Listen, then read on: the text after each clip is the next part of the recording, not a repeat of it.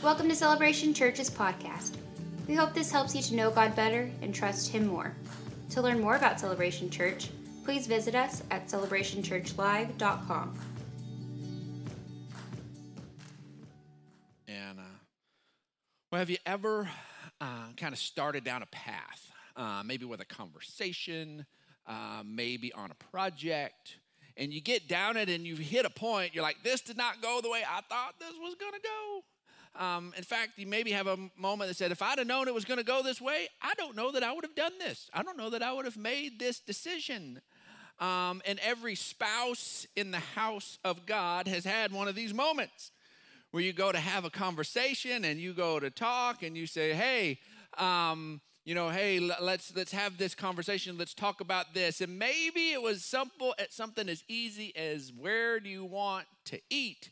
And somehow that turned into a full-on fight. And you're like, I'm never offering you food again. And so I'm not doing this. I'm not falling for that trick ever again. And you're like, this just didn't go the way I thought this was going to go. And you begin to share it with somebody and begin to tell somebody. And you're like, hey, man, I just asked my lady, where she wants to eat. We ended up in a fight. And he's like, dude, story of my life, man, story of my life. And then you sit there and you started a home project. And all you were going to do was change out the kitchen faucet. That's it. Kitchen faucet was a little leaky, you wanted a new one, and then the next thing you look up and somehow you've got new cabinets, you've got new floor, you got a whole new kitchen. You're like, how did this happen? I said yes to a faucet. That is all I said yes to, and how did this happen? And you're sharing it with a friend or you're saying something and somebody goes, dude, story of my life. And then you begin to think about it and you're like, you know what? Is this the story of my life? Because a lot of times, man, things don't go the way we think they're going to go, and we've had that enough. We begin to recognize some patterns and go, I think there's a script. Am I stuck in my own Truman Show? Things don't go the way I think they're going to go all the time, but somehow that's predictable. Somehow there seems to be these storylines. Somehow everything seems to be going in the same direction over and over again. And I hit moments that I go, you know what? I wish I could re-script this. I wish I could flip the script and get things going in a different direction. But I feel stuck in these same old patterns, in these same old moments. And today we're going to kick off a new series. We're going to be looking over the next 6 weeks at the concept that Jesus came. His assignment, what he does is he flips the script. That is what he does. In fact, this entire weekend we celebrate is one amazing flip the script moment. The fact that Jesus came out of the grave. Everybody thought they knew what happens when you stuck somebody in a grave. They stay in the grave. That's where they stay. Everybody was convinced of it. Jesus' disciples were convinced of it. That's why on Sunday morning they weren't at the grave, even though he told them multiple times, I'm going to die and I'm going to come back. They weren't waiting. When they heard the news about it, when the people went down, spent money and took the burial supplies down to the grave to finish the preparation. The women did that. The guys were hiding and the women were on the front lines. And so they went out and they go to do that, but they're expecting to find a dead Jesus. They find an empty grave and news that he's alive. Run back, tell the people who should have been expecting, and they don't believe. First time the news of a resurrected Jesus is ever decreed and it lands on somebody's ears, it's not believed. If you're having a hard time this morning believing that Jesus is alive, guess what? His closest followers didn't believe first time they heard it either. And you have a safe space here to explore this with us and to move forward. But I am convinced, and there's a lot of us that are convinced, that Jesus is alive. The whole Good Friday thing, flip the script moment. Nobody on Good Friday, in the original Good Friday, thought that was a Good Friday. That was a terrible Friday. Jesus died. They had walked away from everything. His disciples had walked away from their livelihoods, given years of their life, and now Jesus is being executed. This is not what they thought. They just had a conversation, a couple of them saying, hey, when you come into your kingdom, we want to sit on your right hand and your left hand. We're about to, something's good about to happen. And then now they're hiding. This was not what we thought. But Good Friday is Good Friday to us because we know what happened for us on Good Friday, that Jesus's crucifixion was brutal and terrible for him to endure, but it was incredibly life-giving and changing. For us, we call it good. That flipped the script. Nobody thought it was good, but we call it good because it is good. In fact, our number one icon, we take an icon for Christianity and you're going to boil it down. What is our number one icon for Christianity? And we would all agree it is the cross.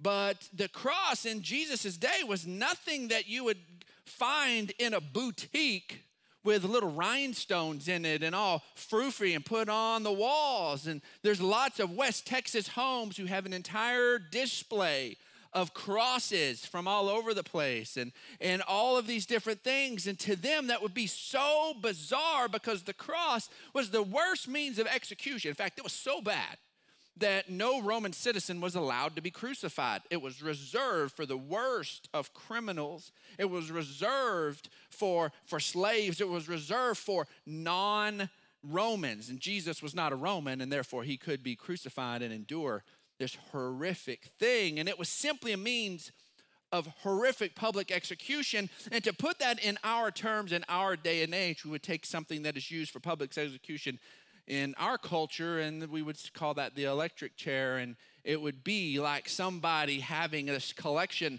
of really beautiful electric chairs on their wall in their home. And you go to all the little boutiques and you find these little blingy, shiny electric chairs. And, and you have these little electric chair earrings. And you're like, girl, where'd you get your electric chairs? I love those. And you show off your new thing. You're like, I found this when I went to Fredericksburg on a girl day. And it was so lovely. And you ought to see the electric chairs they've got there. It'll blow your mind. Oh, that's a bad joke. I did not mean that. And so it was a means of public execution. It was terrible, but they're beautiful to us. Crosses are beautiful. Nobody winces. Nobody thinks anything weird about your cross earrings or wearing your cross necklace, and nobody sees it strange or thinks it's gruesome because the narrative has been changed. We've flipped the script. It's amazing. It's beautiful. It's life-changing. It's life-giving for us. And in fact, Jesus' entire ministry was a flip-the-script kind of ministry. He took things that were headed in one direction and shifted them in a completely different direction. And as Jesus stood up to begin his earthly ministry, he starts there with his people there, and he stands up in the temple. He grabs the scroll of Isaiah. He unrolls it and starts at the point what we would call Isaiah 61. We're the ones that added the little numbers in there to find stuff. And he starts there in Isaiah 61, and he begins to read this. It says, "The Spirit of the Sovereign Lord is on me, because the Lord has anointed me to proclaim good news to the poor."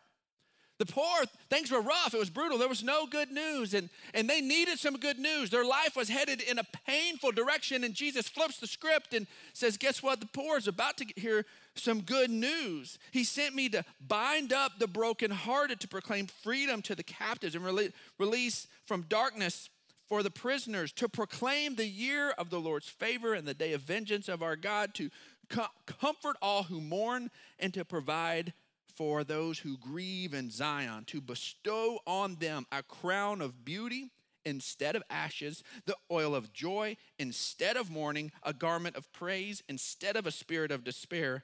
They will be called oaks of righteousness, a planting of the Lord for the display of his splendor. All of these are flip the script moments. Beauty for ashes. Joy for despair. Over and over again, we see that is Jesus says, this is why I've come. You think you've seen the pattern. You think you know the end of the story. You think you know how this is going to end, but you've not factored me into it yet.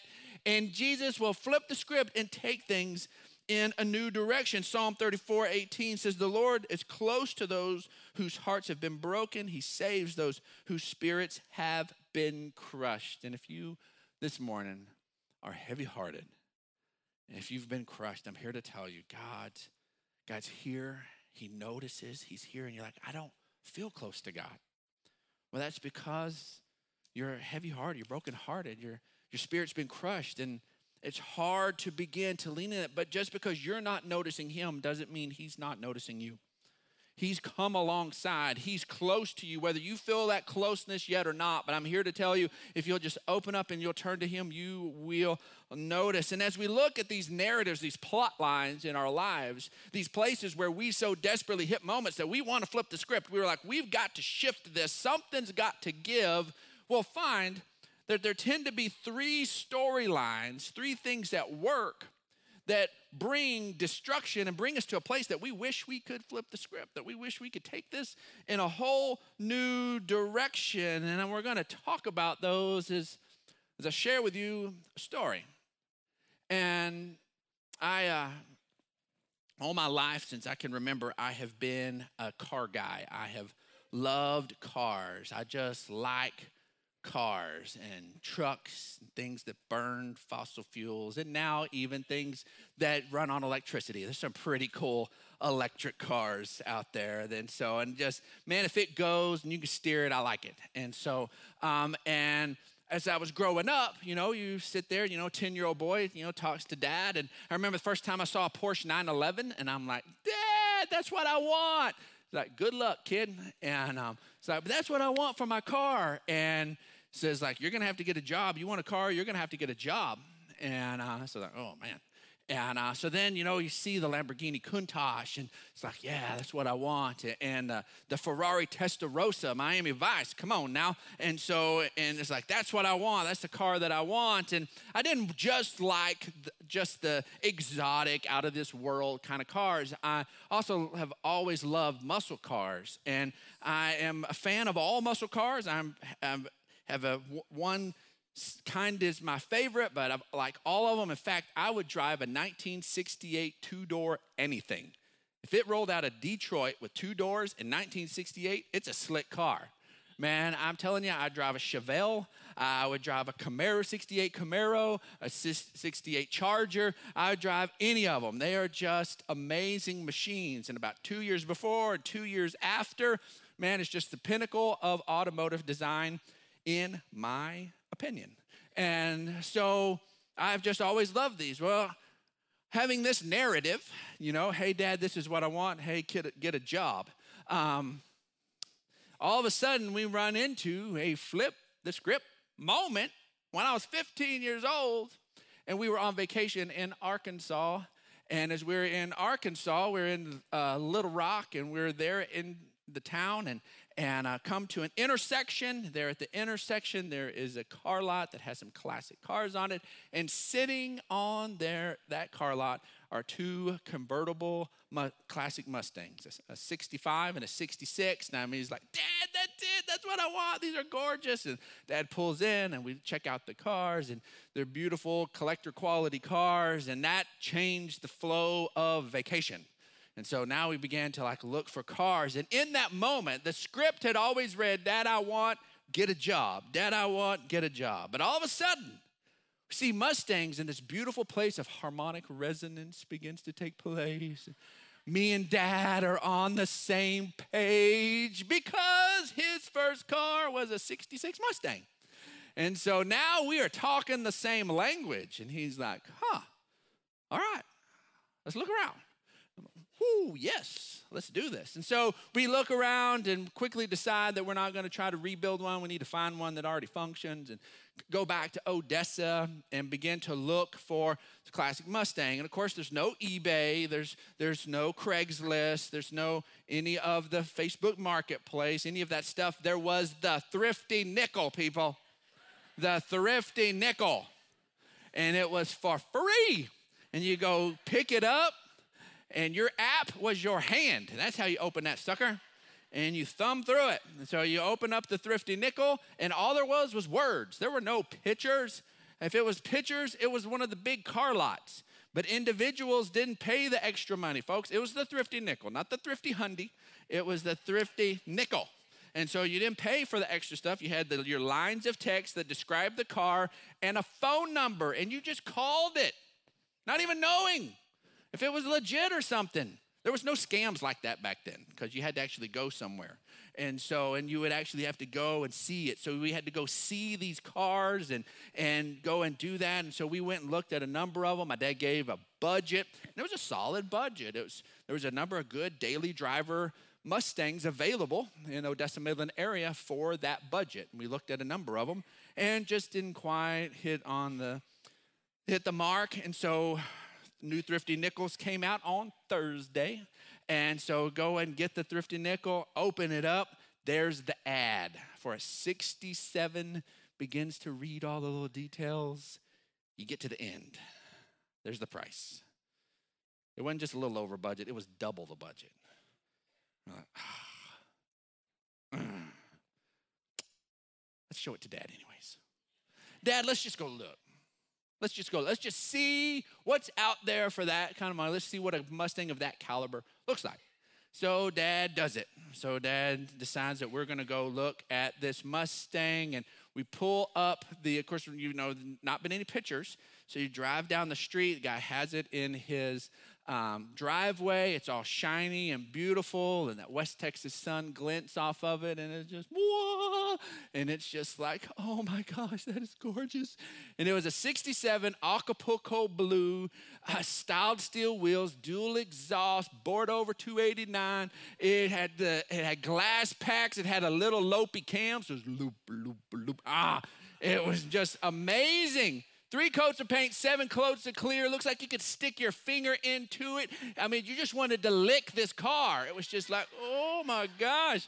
It was amazing. We look at it, had the two-tone interior, which is air conditioning, people. Had air conditioning. You're not used to there not being air conditioning. It used to be a major upgrade. And had air conditioning, and man, it was just like perfect. We look at it, and my dad absolutely does something I never expected. He says, we'll take it. And I'm like, oh, yes, this is awesome.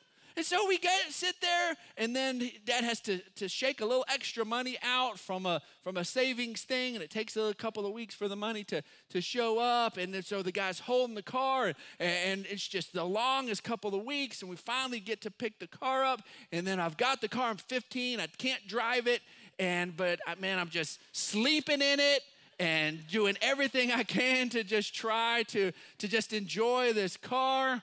And finally, I'm able to get my license in that car after failing my test in 2 other cars.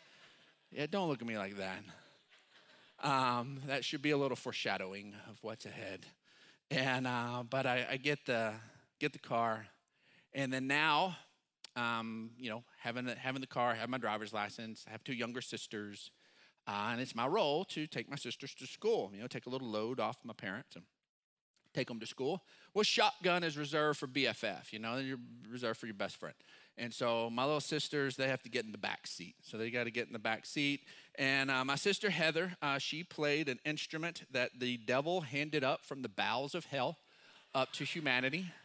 It's an instrument called the clarinet. And so sorry for any of you who love the clarinet, but I know that it's from hell because Squidward from SpongeBob plays it. Confirmed. And so, but really, it was the fact that it has a hard case with pointy corners on it was the problem. And so my sister Heather is in the back seat with her clarinet case, and she is trying to figure out where to put the case. And she is banging it around in the back, and I can just see it gouging the perfect Mustang seats and just hurting it and messing it up. And I'm just sitting there, and she's like, I don't know where to put my clarinet. And I'm like, put it right there. And she's like, where do I put it? Where do I put it? And I like, put it right there. And she's banging it around more. Where do I put it? And I was like, put it right there. And I pull the wheel, and I hit 50-50, just half and half, parked 78 Trans Am, and just smash the car. snaps the frame, just totals it, and totals the other car. Never hit the brakes. Didn't see it coming. Head hits the steering wheel. I'm loopy a little bit. My sisters are in the back seat, and they're fine, and they're jarred and crying. They hear the fluids coming out of the radiator and the engine. And in the 80s, if it was on TV and the fluids happened, the car exploded. It was a given. And so they just hear, and they're like, it's leaking. And they just think we're going to die and that. And so I get my sisters out, and they're out, and they're sitting on the curb. And I look at this wrecked, amazing gift of love and grace. And just what my dad had just gone so above and beyond, and I just wrecked it in such a stupid way. And I just didn't want, I couldn't handle it. I literally did not want to be alive. I did not want to be alive. And to the point, my sisters were fine, and I laid down in the middle of the street and hoping that someone would come and just run over me, just end it. I'm not kidding. And the only person that drove up was my mother. And so she drives up our block, and what she sees is the wrecked car, girls sitting safely on the curb, and her son's body in the street. That's what she sees. And I just sit there, and I was just waiting. And so, then the mom, endorphins hit. She thinks I'm terribly hurt on the good side, and she pulls up, and then I get up to talk to her. Well, then it goes from I thought you were dead to you're about to be dead. How could you do that to me? And and she rolls down the window, and she's dealing with her own emotions. And I just tell her, I was like, I wrecked Dad's car. Mom, I wrecked Dad's car. And it was just more than I could. It was just more than I could take. And as I got into that space, and I was not physically hurt.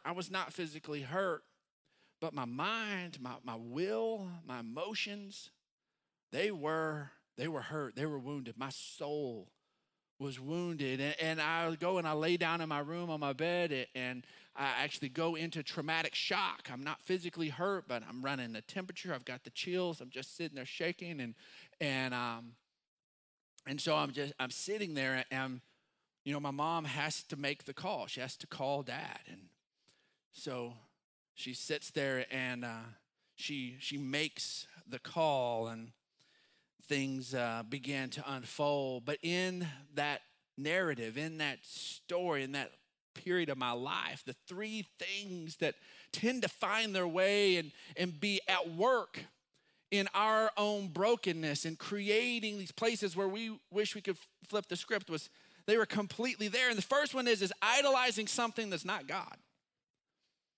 Only God can sit in the place of number one in our lives. And we take anything else and we put it in number one. And I'm telling you, we are setting ourselves up for pain.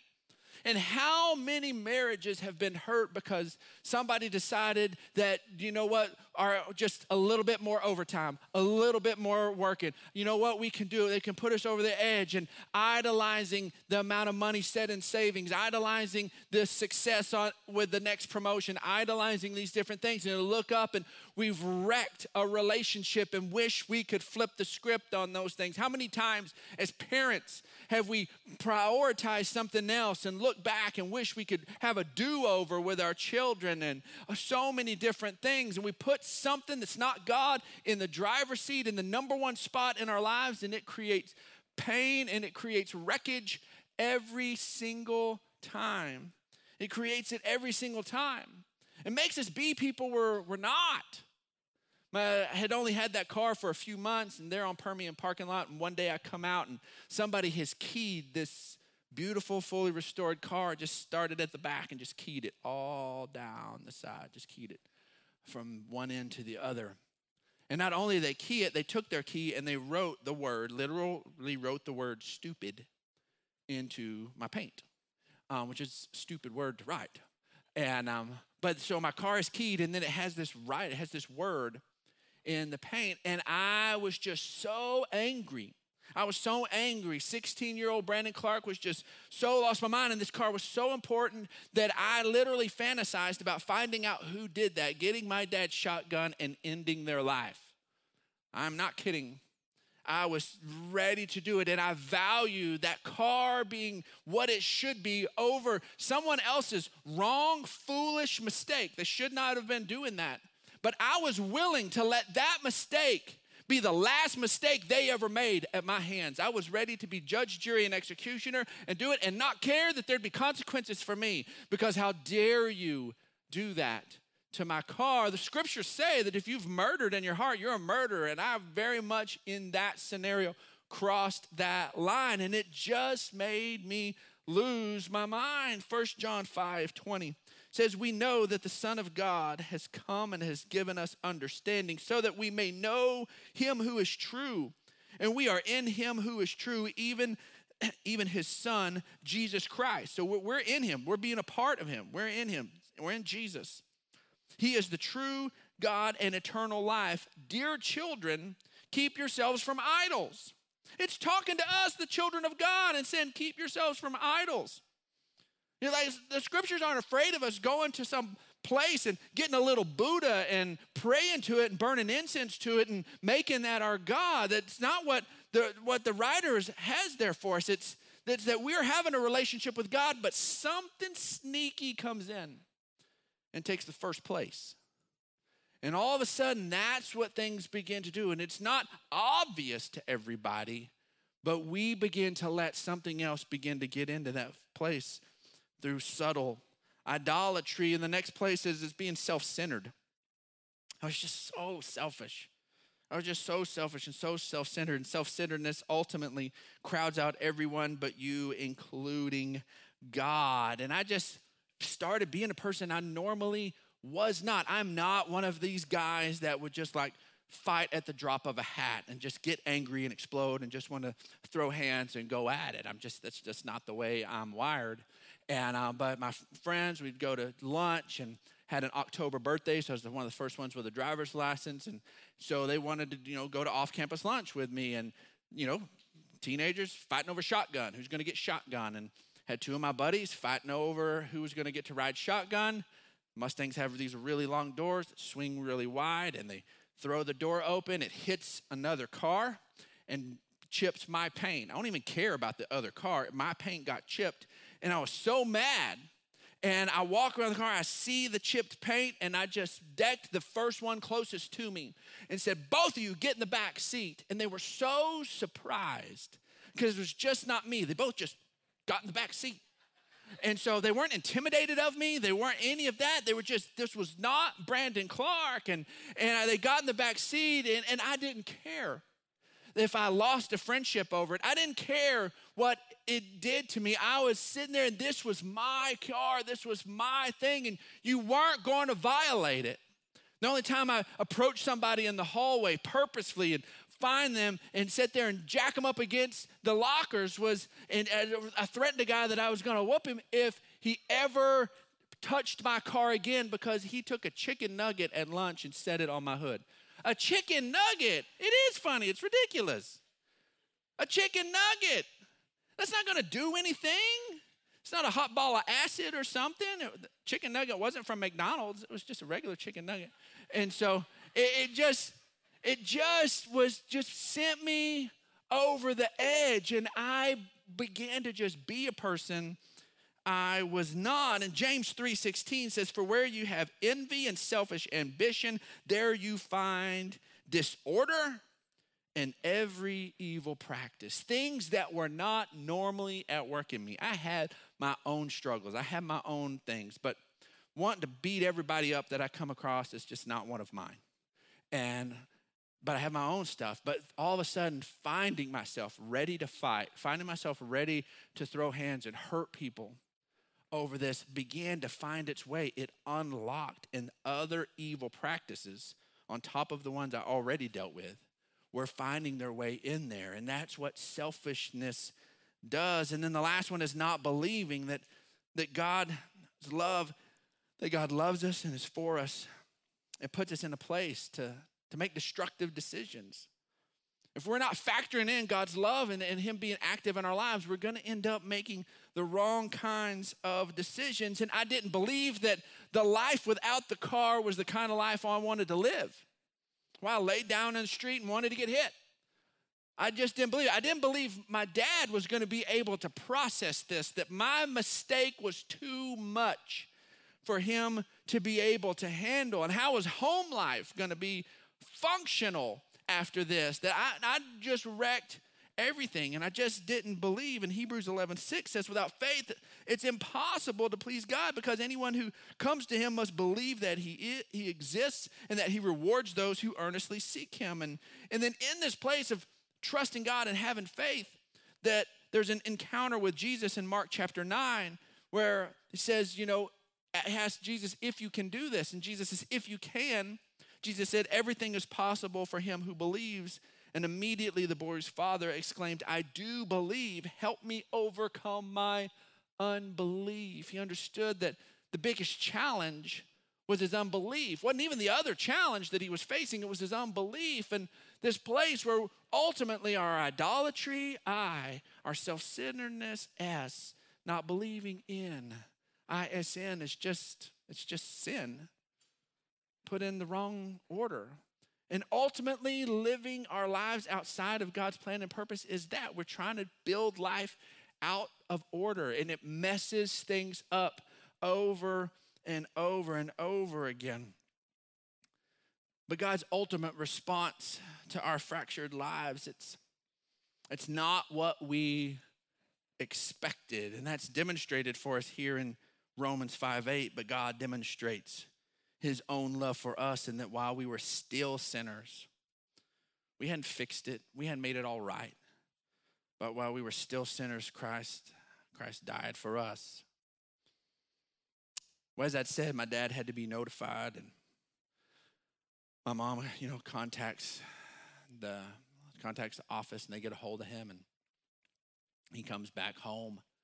And I'm just laying there in my bed, and I've not had any encounter with my dad. My mom brings a message from my dad, and she simply says, your dad says to pack a bag. And I'm like, oh, yikes. And then I find out that my sisters are also supposed to pack a bag. So all the 3 kids are packing a bag. And I'm like, man, Dad's just done with parenting. He's just, we're gone. He's just like, ditch it all, man. I'm tired of this mess. And so we all pack a bag, and we load up in the car and head north out of Odessa to Andrews, which is where my grandparents live. And he drives to his mom's house there in Andrews and drops us off at my grandmother's, my gran. And as he drops us off, that whole 30-minute drive to Andrews, it's just quiet. There's nothing is said at all. And it takes me to my grandmother's house, and nothing said. Leaves, and nothing is said. And he's gone for, I think, a couple of days, and then comes back. That whole 2 days was just brutal. It was just long and brutal, and I just eaten up inside. And picks us up and comes to my grand's house, and nothing is said. Loads us up in the car and drives us home, and nothing is said. And we get to the house, and I go to my room as fast as I can, and I'm just staying there. And at some point, I'm going to have to deal with Dad. I'm just going to have to come out and deal with him. And my dad was not by any means, he was not physically abusive or anything like that. There was no place where I needed to just be in fear. But I just knew what I had done. That was just such a foolish wreck. I put all 3 of his kids in danger. It was not just me, and it totaled this gift, and it was just dumb. It was just so foolish and thoughtless, and it was just, I just had such guilt and just knew I was in the wrong. So I ended up coming out of my room, and I walking through the hallway and hit the living room, and our living room was just a shotgun living room, and I'm just walking through it, and my dad's coming from their end of the house, and we're on collision course. We're just walking straight towards one another, and I'm just not ready to have any kind of encounter. So we're walking, and he's headed straight to me, and I just step to the side. I just step out of the way and give him the right of way, and he steps to the side and he steps in front of me. This is it. This is it. And I braced myself for what I knew I was due. And I was ready. I was ready for the tongue lashing. I was ready to be told. I was ready to have all my faults pointed out. And my dad just reaches out his arms and he just puts his arms around me. He just hugs me. I just hug him back, and he begins to weep, and I begin to cry. And at that point, I'd never seen my dad cry. At that point, I'd never seen him shed a tear. My mom had not seen him cry in their married life. And we just, the two of us just standing there in that living room just hugging, no words, just hugging. And it was in that embrace that all that guilt, all that weight, all those things just melted away. And I was the one 100% in the wrong, and he was the one 100% in the right. But he took a whole different response. My dad so flipped the script. I never dreamed that was going to be the response. And as he did that, everything just completely shifted. It completely shifted on the whole spectrum. See, the truth is that God moved first. And there are a few things that we can do to move and respond to God. And the first one is just go to God. Just go to him. He's moved first. He's come to you. Go to him. Matthew 11:28 says, come to me, all you who are weary and burdened, and I will give you rest. I was carrying a load that was crushing me. And that embrace from my dad just made it disappear. It just made it disappear. Remember who you really are. When I stood there in that living room and I was stood there, the person stepping out of the way of my dad was all I saw me as was the guy who took advantage of that gift, who took advantage of that act of love, who put people in danger. I was just the person in the wrong. That was all I was. And what my dad saw his son. He didn't see somebody who wrecked the car, who totaled everything, who messed it all up. He just saw his son. And that helped me come back to that person and remember who I really was. And that well before that car existed, we loved one another. Well after that moment, we loved one another. But that moment, my wrecking the car just came so close to potentially wrecking our relationship. 2 Corinthians 5:21 says, God made him who had no sin to be sin for us so that we might become the righteousness of God. Then we have to accept your acceptance. I could have squirmed away. I could have pulled away. I could have said, I'm not ready for this. But I had to just receive that embrace. And there are times where you've had an encounter with God and you've pulled away, but I'm here to tell you, God is for you. He accepts you. He wants to be involved in your life, but you've got to accept your acceptance. And Romans 15:7 says, accept one another then just as Christ accepted you in order to bring praise to God. But it doesn't start there. He wants to be a part of a family. We've got to connect with other believers. My dad wasn't just fixing the relationship between him and I. He was fixing the relationship with my mom. He was fixing the relationship with my sisters. He was fixing all of it so for all of us could connect as a family again and not have this moment mar the whole thing. We need to be able to connect with other believers. In Hebrews 10:24 says, let us consider how we may spur one another on towards love and good deeds. Let us not give up meeting together as some are in the habit of doing, but let us encourage one another all the more as you see the day approaching. It's easy to back off. It's easy to not connect. It's easy to be isolated, but we need to resist that and lean into one another. Even as things progress, we need to stay connected with one another. And the last thing we need to do is embrace the life God wants to give you. I had no idea what was in store in the future with me and my dad. I had no idea. It was not remotely the last time my dad did something wonderfully generous and gracious and kind to me. My dad didn't stop being that It didn't end that by any shape, form, or the imagination. And I just could not see how it could continue after that moment. And we have to embrace the goodness. 1 Corinthians 2:9 says, however, as it is written, no eye has seen, no ear has heard, no mind has conceived what God has prepared for those who love him. So just like sin is an issue, grace, go to God, remember, accept, connect, and embrace. Grace. Sin and grace are the two most important realities in our life. And sin broke our connection with God, and grace reconnects us to God. See, while my parents were gone, my dad went to one of his favorite places. He went to Ruidoso, went to the mountains. And there in that space for those couple of days, he dealt with all of the mess that I had created. He dealt with the frustration that all three of his kids were in a wreck. He dealt with how scary that is. He dealt with the fact that this car was ruined. He dealt with how stupid it is to hit a parked car. He dealt with all of those different things and processed it, and that was all handled on a mountain a long way away from me. So that when we came back together, that was not a part of the equation anymore. Good Friday is Good Friday for you and I because Jesus went to Mount Calvary. God was in Christ reconciling you to himself. He handled all of it. He dealt with all of it. All the stuff you're embarrassed about, all the stuff you're frustrated about, all the stuff you want to hide from, all of the anger you feel like is due you from God. It has been dealt with. It is done. And guess what? The only thing he has for you now is an embrace.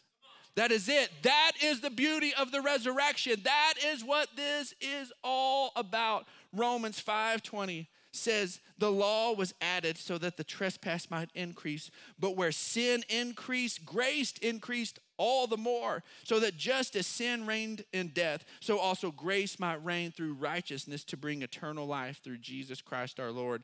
In Romans 8:28, and we know that in all things God works for the good of those who love him and who've been called according to his purpose. See, our bottom line this morning is Jesus flipped the script on death to give us a new ending. That's what this is about. Thanks for listening to this week's message from Celebration Church. We hope you'll stay connected by following us online. You can find us on Facebook, Instagram, and Twitter.